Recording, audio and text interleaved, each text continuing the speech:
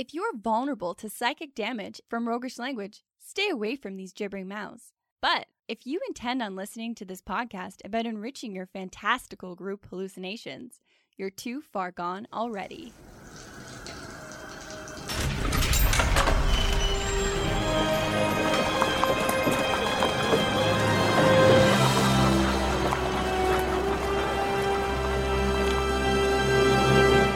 Your next game is going to be a rush of pure power. And here's why. In this episode, we're finding answers to how do we make leveling up feel like more than just a stat increase?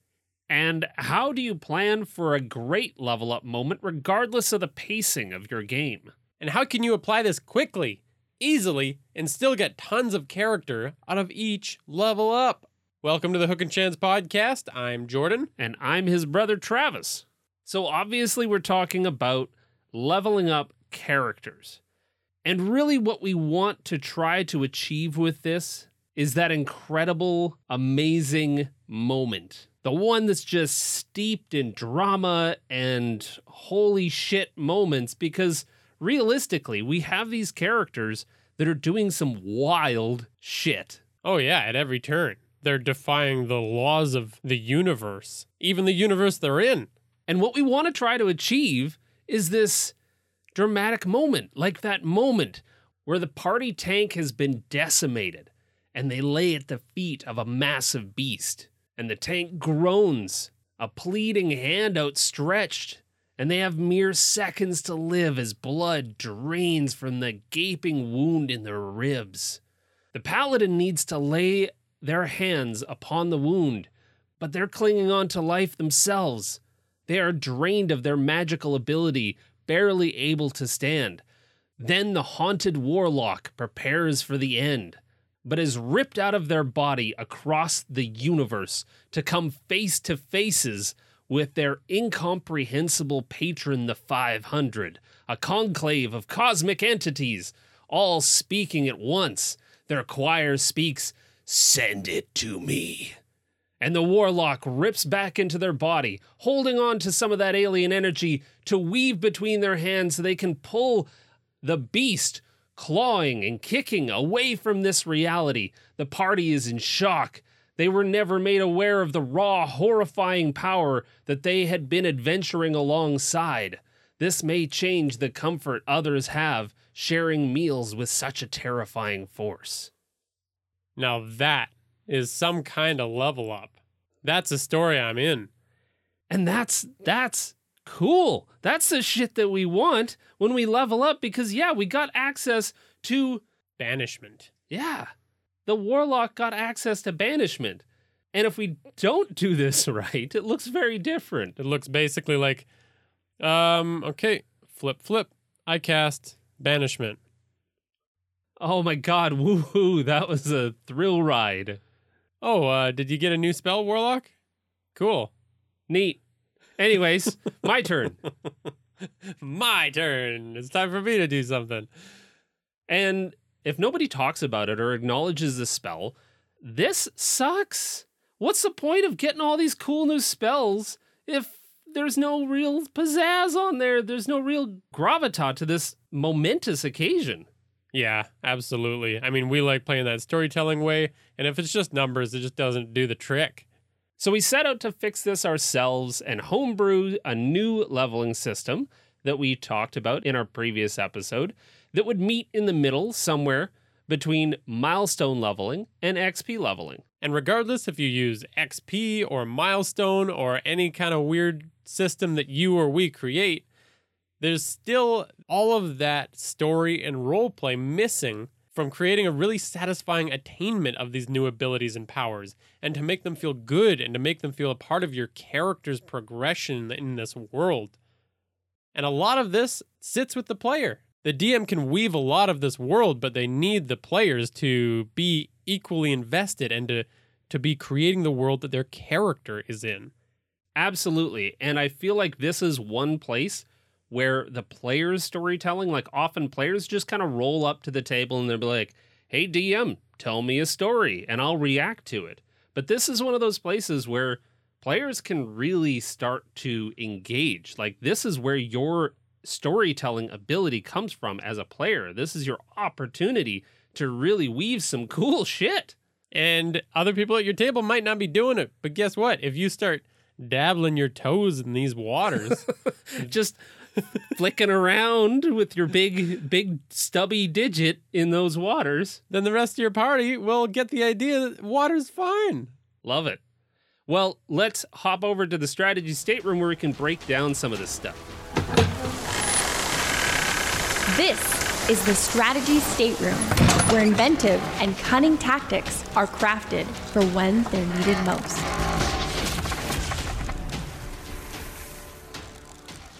So the idea here is to make the mechanics of leveling up a part of the story being told. Yeah, I've honestly had a problem with this numerous times, never really been able to put my finger on it. And finally, I think you and I just had enough. No more mechanics over story. Is that what we're talking about? Well, yeah, it's just this whole like, okay, so we're done the session. Sweet. Hey, that was really fun. Everyone had a great time. Cool. Okay, by the way, players, you're all going to level up. Go ahead and start thinking about the new skills that you're going to choose and yada, yada, yada.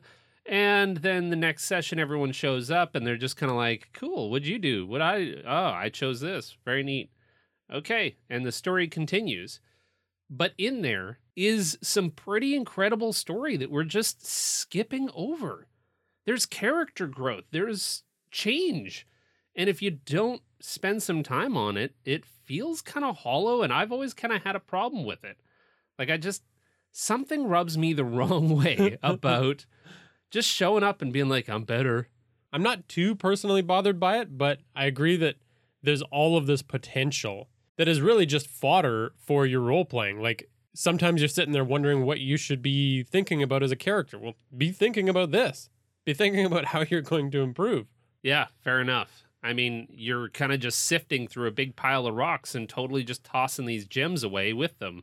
If you're not really paying attention to this, then you're not really paying attention to these awesome opportunities to make your characters something else and to make their journey mean a lot more. And I think, like any good story, the payoff is only the payoff because it's been built up.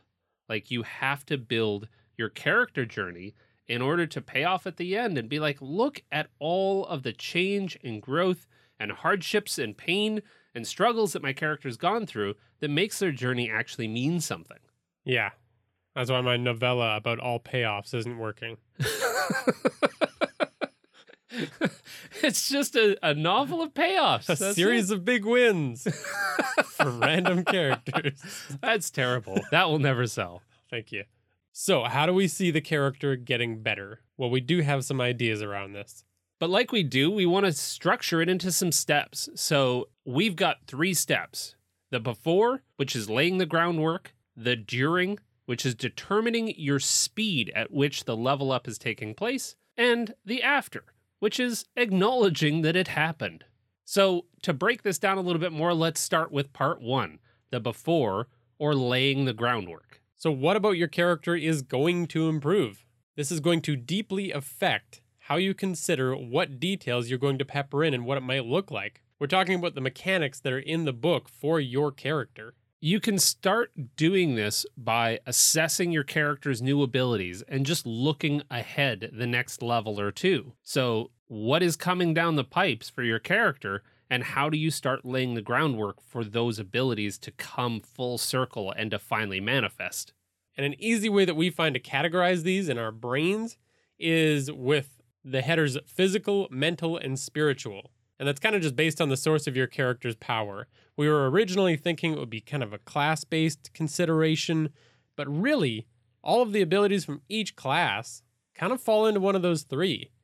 And the classes don't fall hard into one of these categories. Like a rogue might think about laying some physical groundwork and some mental groundwork for some of their trap-making skills, and a barbarian might dabble in the spiritual side of things.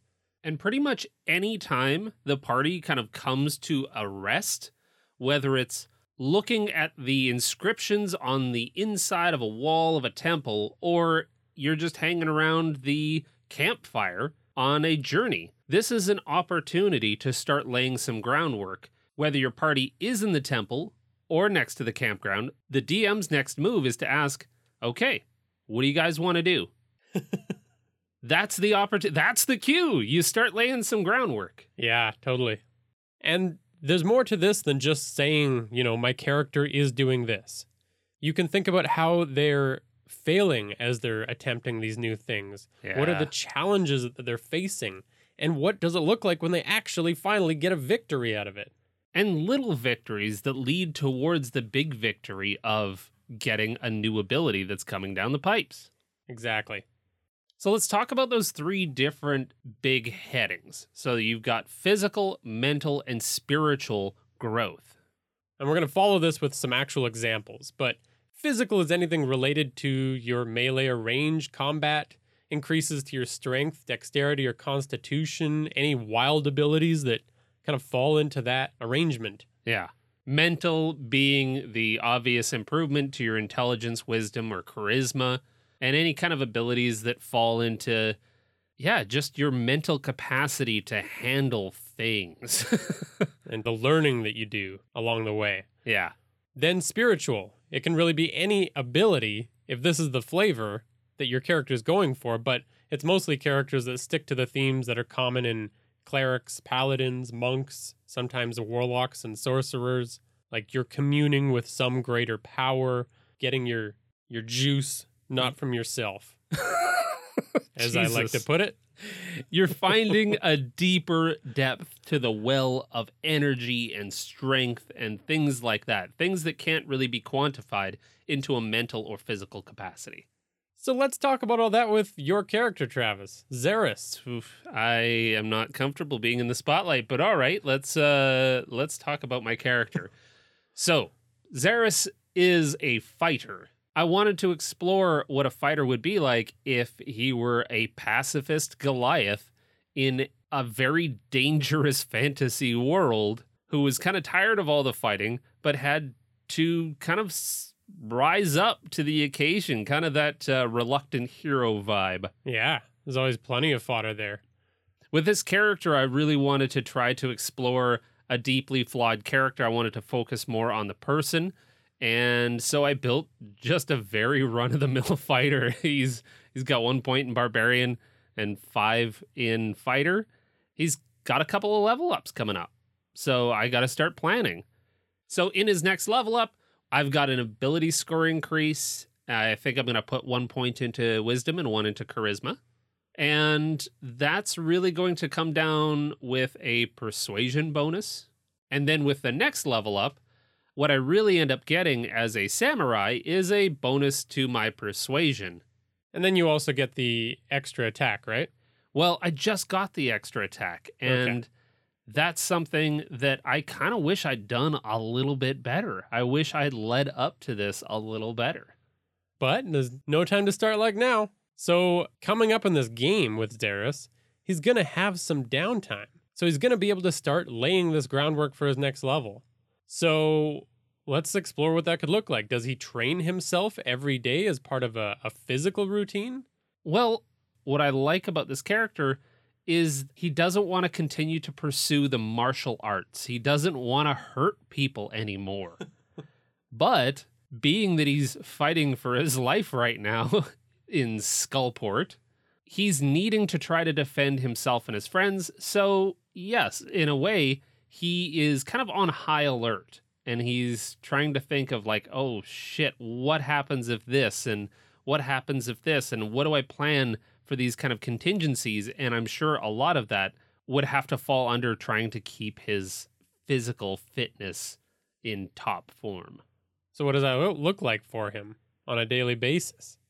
Well, there are other party members that consider themselves quite dexterous, and we've played a lot of really great role-playing of the dexterous characters against his big, brutish Goliath form. So I could see absolutely daily training happening with one of the other party members' luck. Yeah, they've kind of got that contrast going, so they could be improving each of their physical skills against each other. And I think this is also just his, he's quietly kind of ashamed of having to continue to hurt things. So this might be any spare moment he's honing his weapons and he's practicing his forms. He's very regimented. He was brought up in a very controlled environment, and so he was dedicated to training every day, and he would slip back into this almost regretfully. Yeah, just as the only thing he knows kind of thing. Yeah. With those thoughts of pacifism distracting him, maybe causing him to slip up or something like that as he goes through this process. Yeah, that's really good. So what defines a failed attempt for him in his physical training?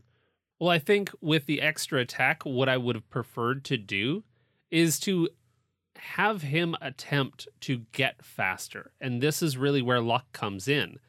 If I were to go back and do it again, I would probably engage luck in some role play around him dodging my attacks, because it's assumed as a Goliath and a big brutish hammer user, he's going to be slow. You know, you just swing that hammer nice and slow. And having luck dodge his attacks and him constantly trying to hit him, maybe with a like a practice weapon. Yeah. With luck constantly challenging him, Xerxes' goal is to try to hit him, and he's getting faster as he does that, which explains the ability to attack twice in a single turn. And if I consider where Xerxes is going in the long run, as a 20th level fighter, you get 4 attacks in a single round. That takes some serious training. That is lightning speed with a hammer that is not built for speed. Yeah. Like, that's going to be a ton of training. A big heavy weapon, it's even more impressive with, for sure. It's like, it adds that extra oomph to it, yeah. Another angle could be like in his downtime coming up, when he's going to be in a city with tons of doors open to him, he could seek outside help for his training. Not just the physical, but the kind of charismatic as well. Absolutely. And this is exactly where I think I need to go with the character, because we do have some downtime right now. But as I'm starting to see the eventuality that he's going to improve in both his wisdom and his charisma, and considering that he's a big, mean fighter that really doesn't have a ton of social skills, being a new import to a city, he might want to brush up on those. Like, that might be a real challenge for him getting around in this new place and everyone finding him kind of like off-putting, and him recognizing that this is where he kind of sucks and maybe seeking out the help of somebody to help with his charisma. You could even like start by showing that he's a failure at it. Is he going around trying to, barter or buy stuff and ending up coming back with a higher price than he was supposed to pay for something simple? Or he's getting kicked out of establishments just because he doesn't know how to behave. Yeah. And also over the next couple of sessions, I can start to show some growth in these areas. First, some real struggles, like I have to look for opportunities to really highlight that Xerxes sucks at talking. He sucks at persuading. Yeah. But then over time, continually show maybe a little bit of getting better, or maybe, hey, what are you guys doing during this short rest? Well, he's over getting some training from some society coach. Yeah. Some kind of fantasy equivalent of a Toastmasters club.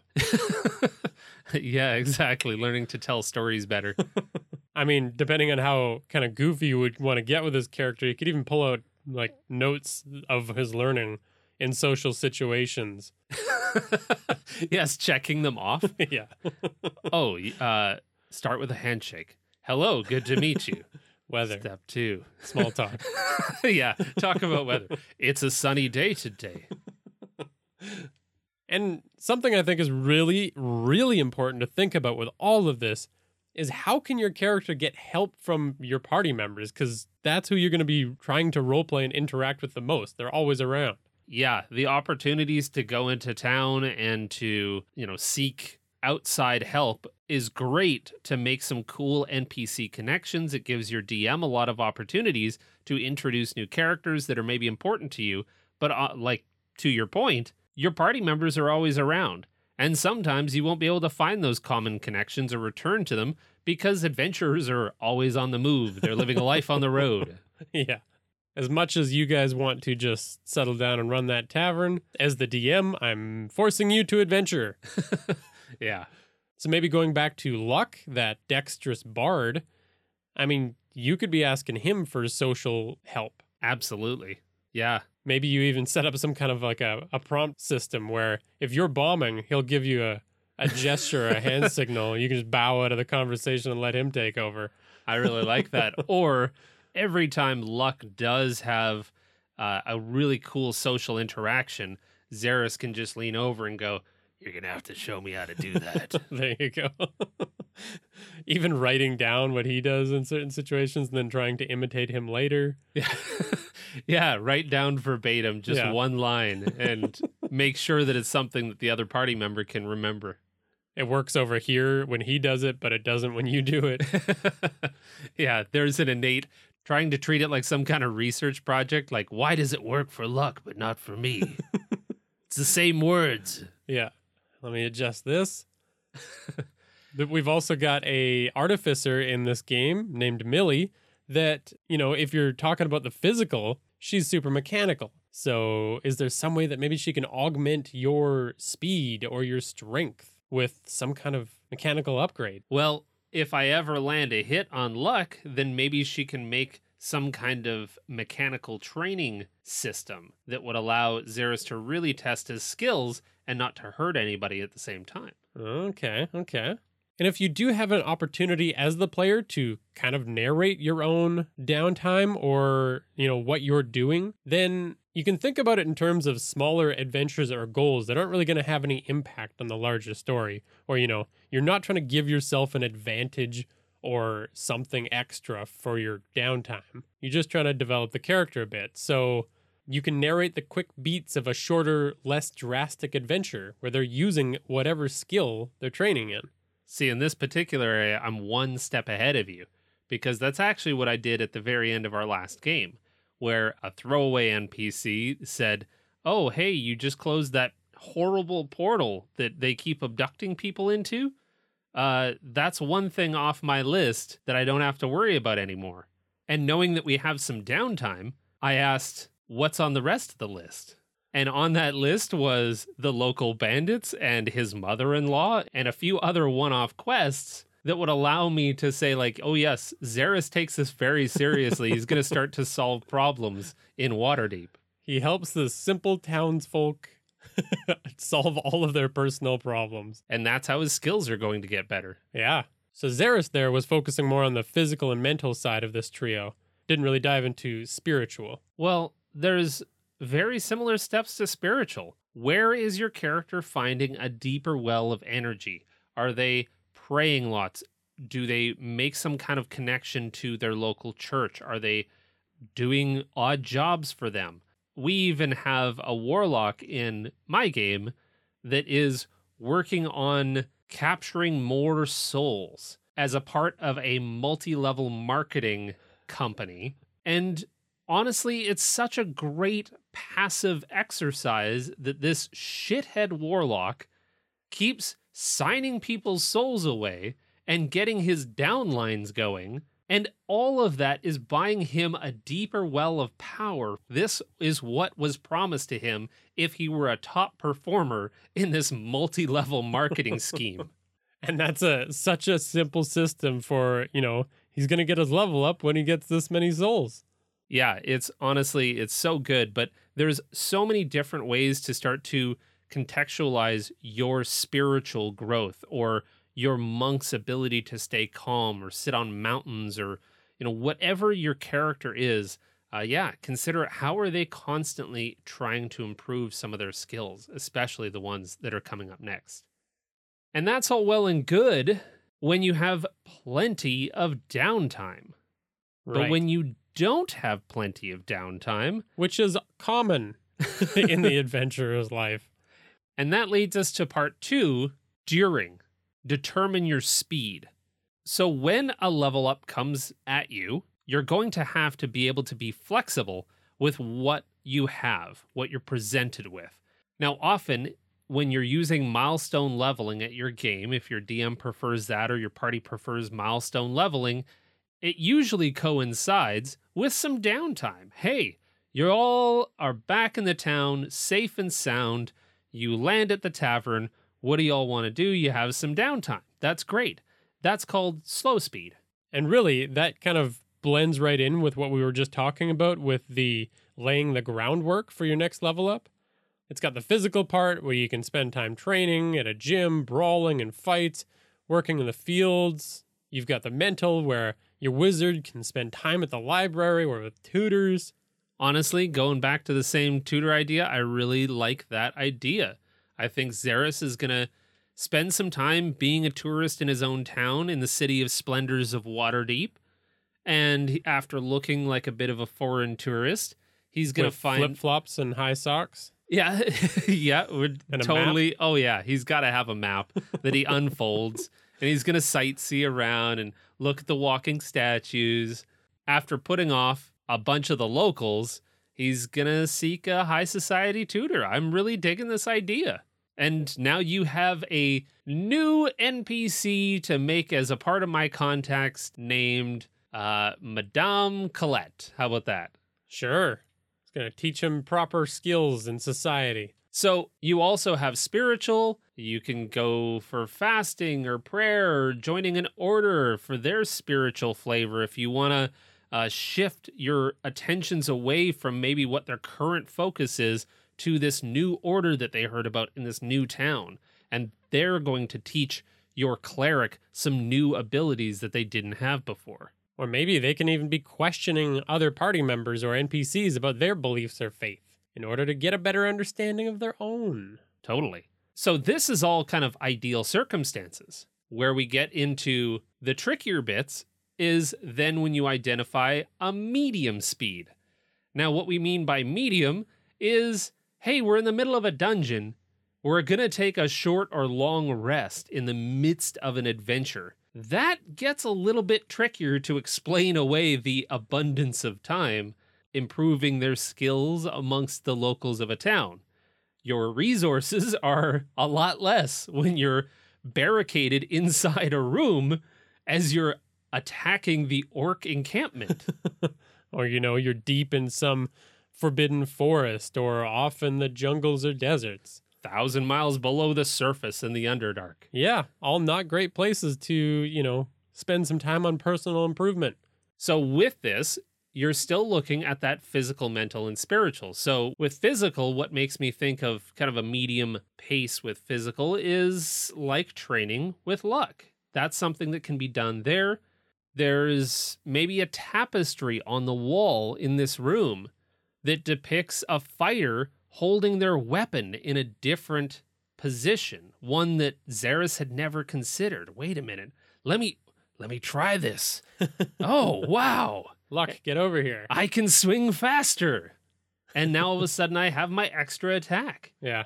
And I would totally like to play that out real quick because it's a super short scene of, Luck thinks he's got a read on Xeris, but all of a sudden Xeris whips out some extra oomph. Yeah.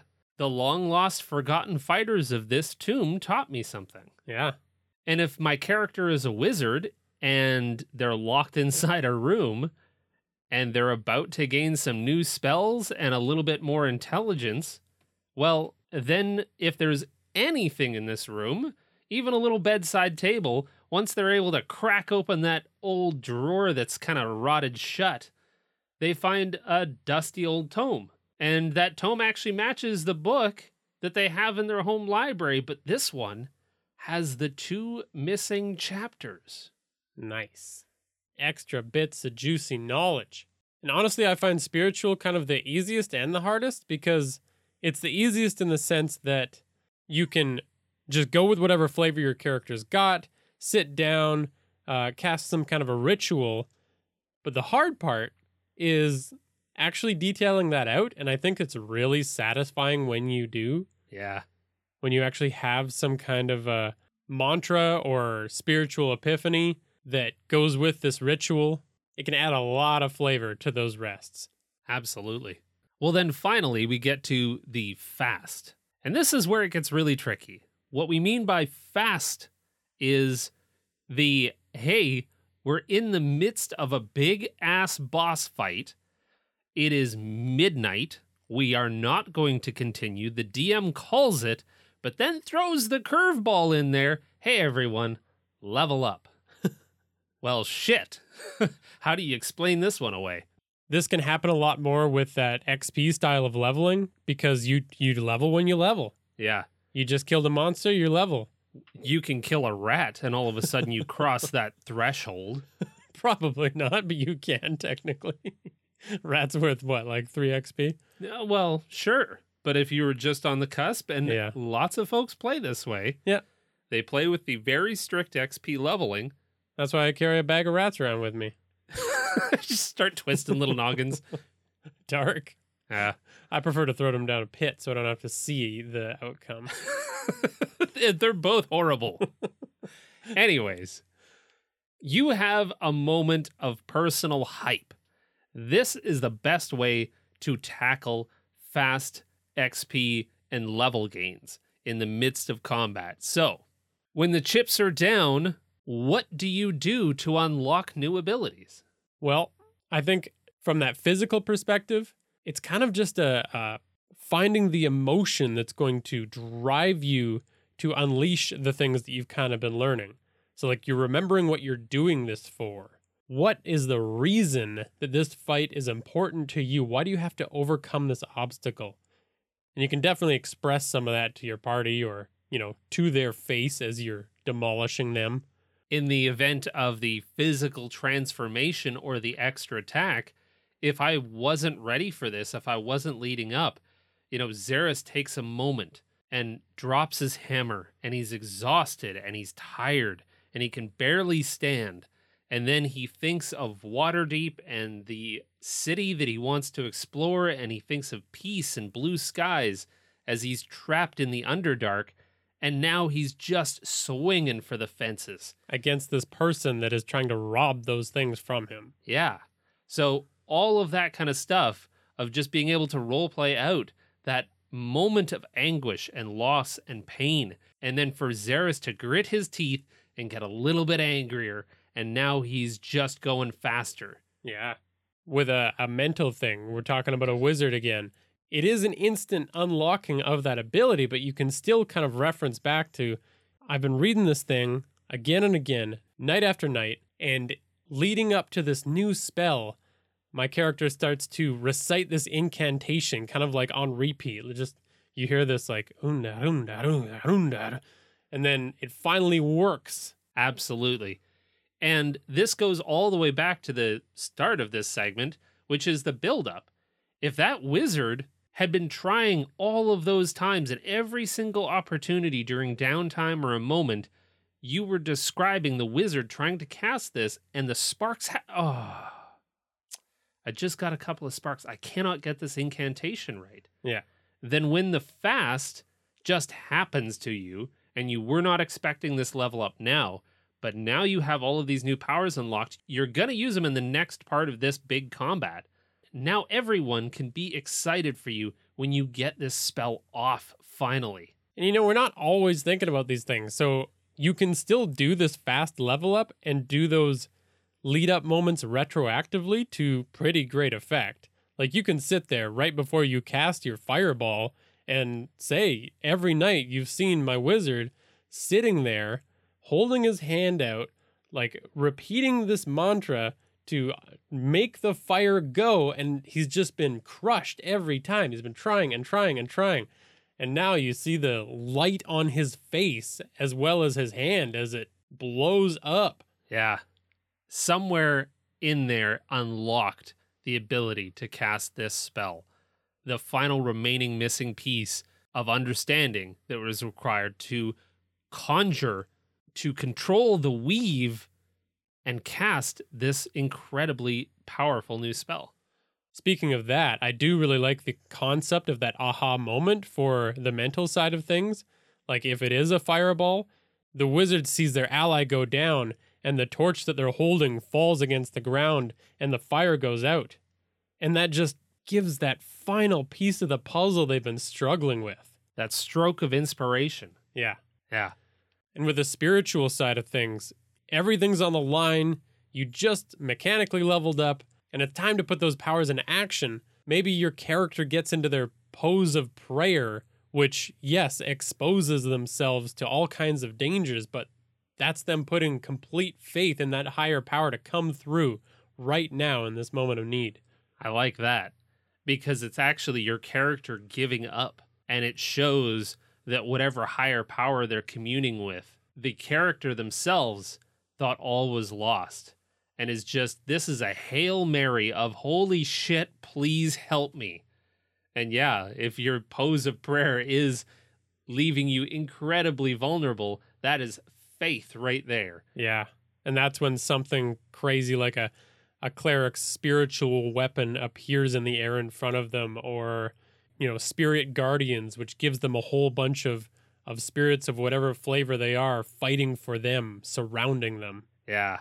Yeah, I like that. Spiritual guardians, the flavor of that in that moment of need. Like, that is one hell of a spell. Yeah. And that leads us to part 3, which is acknowledgement. This is really, really important. Absolutely. So much in my games, in every sense, we don't do the end, whether it be the end of a story or the end of a level up or just the end. We just call it a day. And it feels kind of lackluster. And this is one of those empathetic things that players can do for other players. We're all there to have fun. We're all there to support each other. We're all there to tell a really incredible story. The end to these first 2 steps is acknowledging when another player has gone through a level up, when they put some effort into one of these descriptions. So this is really about just calling out to your other party members and supporting them with a bit of a wow factor when they do reveal new abilities. As a player trying to support another player, it's difficult to know when a new ability has shown up for a player when they don't put a bit of extra stink on that description. Yeah. And some of the ways you can do that, I really like to think about how the character I'm playing feels about each other character and their powers. And if it's, if it is a really great thing that my ally is doing good, or, maybe it's a situation where my cleric is questioning why my god is not stopping this warlock from their dark demonic powers flourishing. Alternatively, it could be the warlock who feels the time and effort that the wizard puts into all of their abilities is a little bit silly. Or just super supportive, the barbarian who is more and more impressed at how much damage these weaklings, who they originally considered weaklings around them, are all of a sudden putting out, even though they're not swinging cold hard steel. I love that, because it just means that there is character growth baked right in there. You've got a big brutish barbarian who is coming around to the fact that you don't need to hit hard to hit hard. Picking up the halfling wizard face to face and just saying, "That was awesome." I underestimated you, you tiny little pipsqueak. Giving them a big headbutt in celebration. Yeah. And I think this is really important for all players to comment. Just say it, because I'll do this so often. And maybe you do too, Jord. But I'll think, ooh, that was really cool. And I just thought of a neat thing that Xeris could say in reaction to this cool new ability of this other party member. When am I going to... I'll mention it on the downtime. Nope. It'll never come around. You'll never remember to say it. So just take the moment, in the moment, to have your character react to everything else the other players do. Because they should be just as shocked as the other stuff that the DM is throwing at them, at the wild monsters and the incredible villains and all of the lavish, crazy things that are happening in this world. Chances are your character is just as shocked by what the people next to them are able to do. Yeah. And honestly, I think this is one of the things that has the potential to turn a game from nobody knowing how to roleplay to being super immersive, is just starting to care about the other characters rather than your own. 100%. So when you're leveling up, think about the narrative journey that your characters are on. Take a look at your abilities that are coming up next, your next 1 to 3 level up improvements. What is inside there, and what can your players start to work on? So that's step 1. before lay the groundwork. Step 2, during the level up, you're going to determine the speed. And you're going to adjust your plans based on how quickly you're going to have to level up. And then 3, after, which is simply acknowledging that this crazy shit is happening. And with that, we're going to talk about some more of our characters and how we can keep applying this in Timora's Tavern. Welcome to Timora's Tavern, where absurd games of fortune and skill are played for the amusement of all.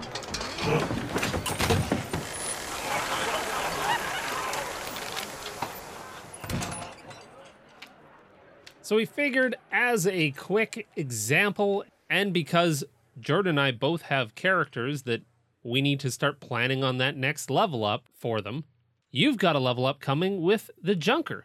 That's right. Yes, that is my character's name, the Junker. He started as a joke character. And he turned out to be pretty good. He's become very endearing. Yeah.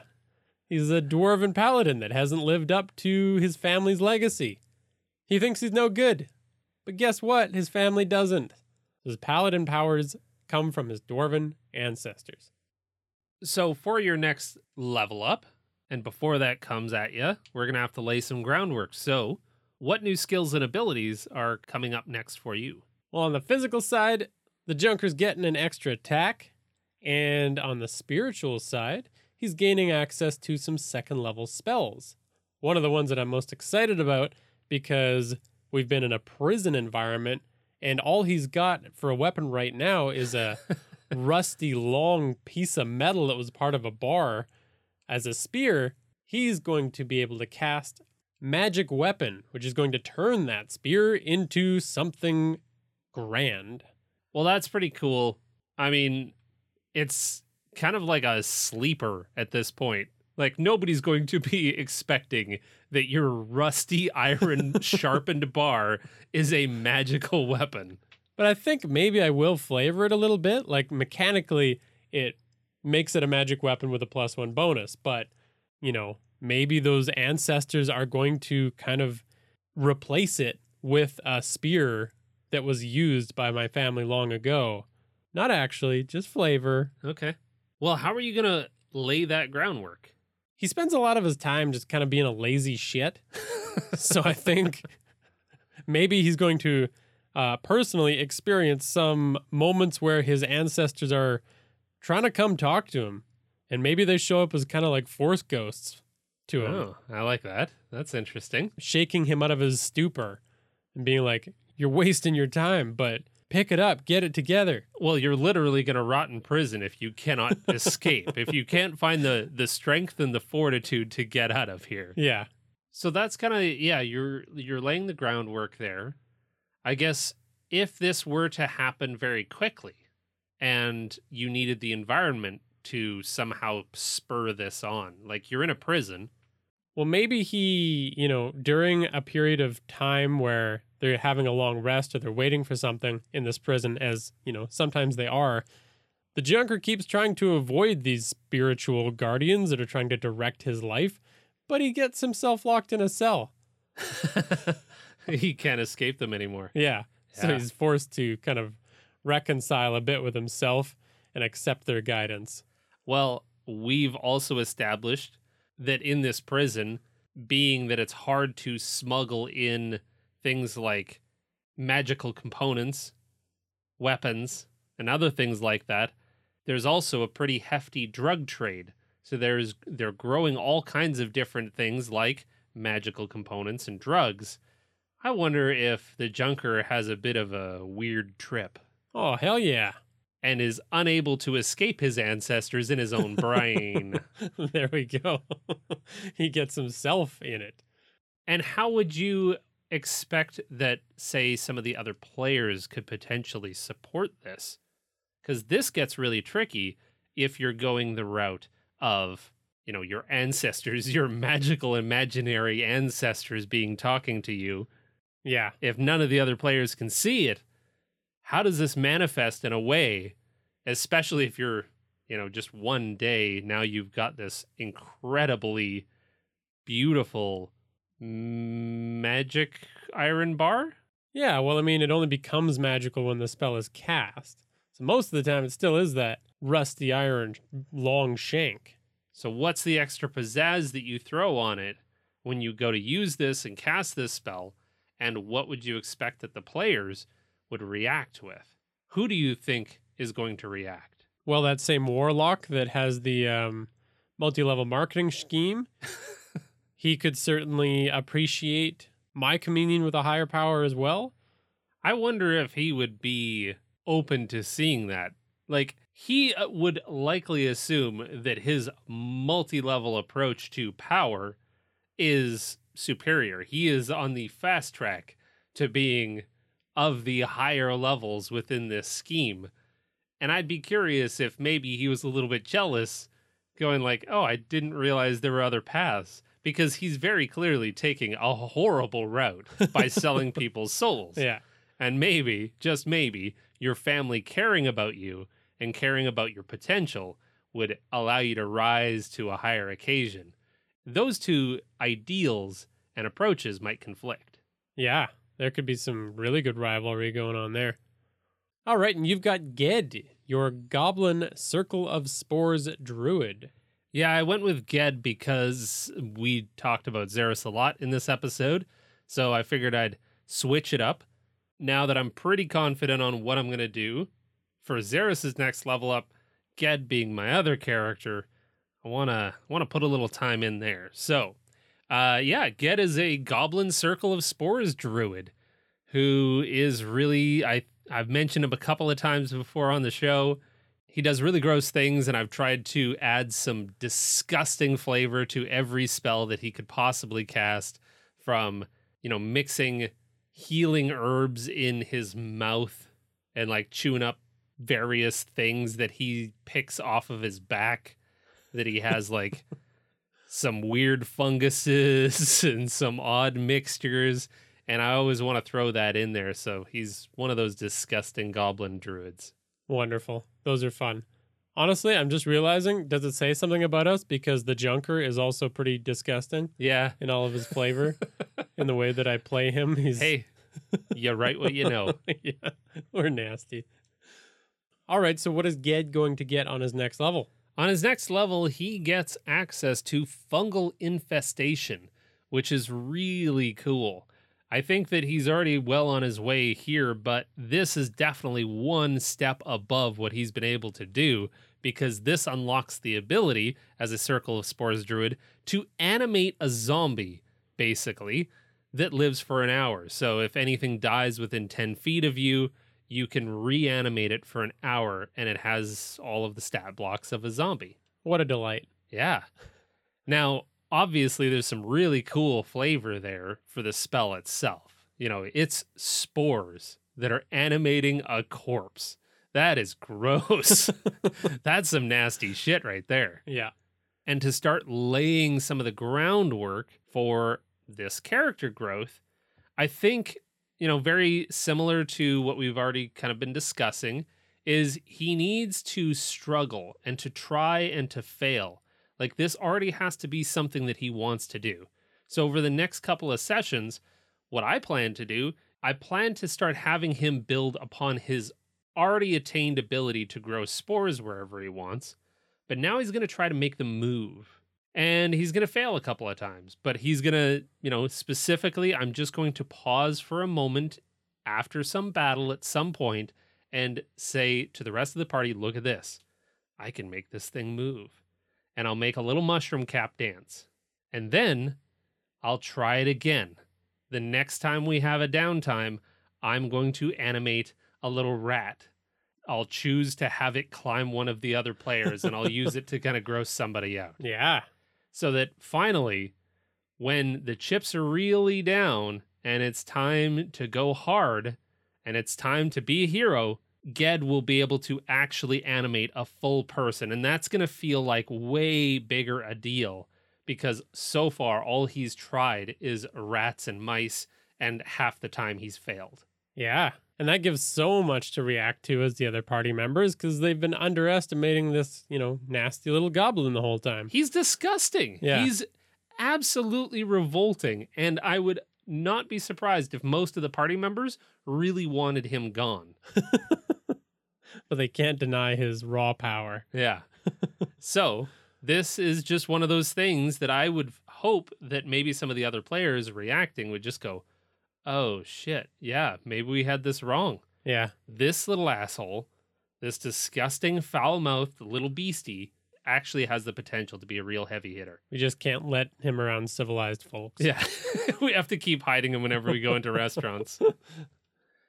Well, and what I like about that, too, is that even if you were to throw a level up mid-combat at me, I would be able to just summon this new ability. Yeah.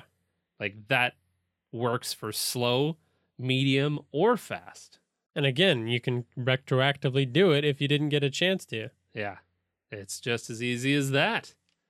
Well, this whole system, yeah, it's pretty easy to just think of it quickly. Have a conversation with your party members or yourself about how you're going to pull this off.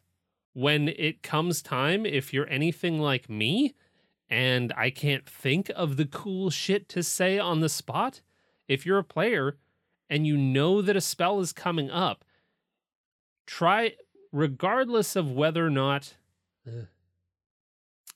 If you're a player and you have a new spell, or you just have a spell that you haven't used yet, you're about to use it for the first time, a really fun activity, just sit down with a stack of cue cards or recipe cards and just write down what your spell looks like. The first time you cast it, you're just going to read that cue card out and give the rest of the players at the table something to react to. And if you're one of those other players at the table, then definitely react to it. Make a big deal out of it because it's the first time that you've seen this person cast this incredible spell. Magic. Support the other players at the table. Yeah. We're talking about magic, about insane abilities, overwhelming power. Totally. Well, we hope you enjoyed that episode. We hope you got something out of it. The next time you cast a spell, if you have a great description, send it to us. We would love to hear how any of this plays out in your game. If you feel like your new level up landed with a little bit more oomph, with a little bit more gravitas. Because you laid some groundwork and you made it really a part of your character. Then we want to hear about it. Please message us. You can send us an email on our website. You can find us at all of the usual places. But thank you to some of our patrons that help make this show possible. And help us level up. Thank you very much to I See Spiders Where There Are None, The Senate, Lucas D, Lila G, the GM Tim, Nevermore, Thomas W, Ty N, Heavy Arms, Eric R, Aldrust, Leprechaun, and Will HP. Thank you all very much for your continued contributions. Thank you as well to Tabletop Audio for the sound effects that delight your ears in this episode. You can send us how your spells and your new level ups got on at your table at Hook and Chance on Twitter, Facebook, Instagram, and Reddit. You can join a wonderful community of players and DMs that talk about their games and give cool ideas on our Discord. Yeah, don't send us messages, just come chat at us. Or chat with the other brilliant minds that reside there. Thanks for listening and be amazed at my power. React. Oh. Wow! Yeah.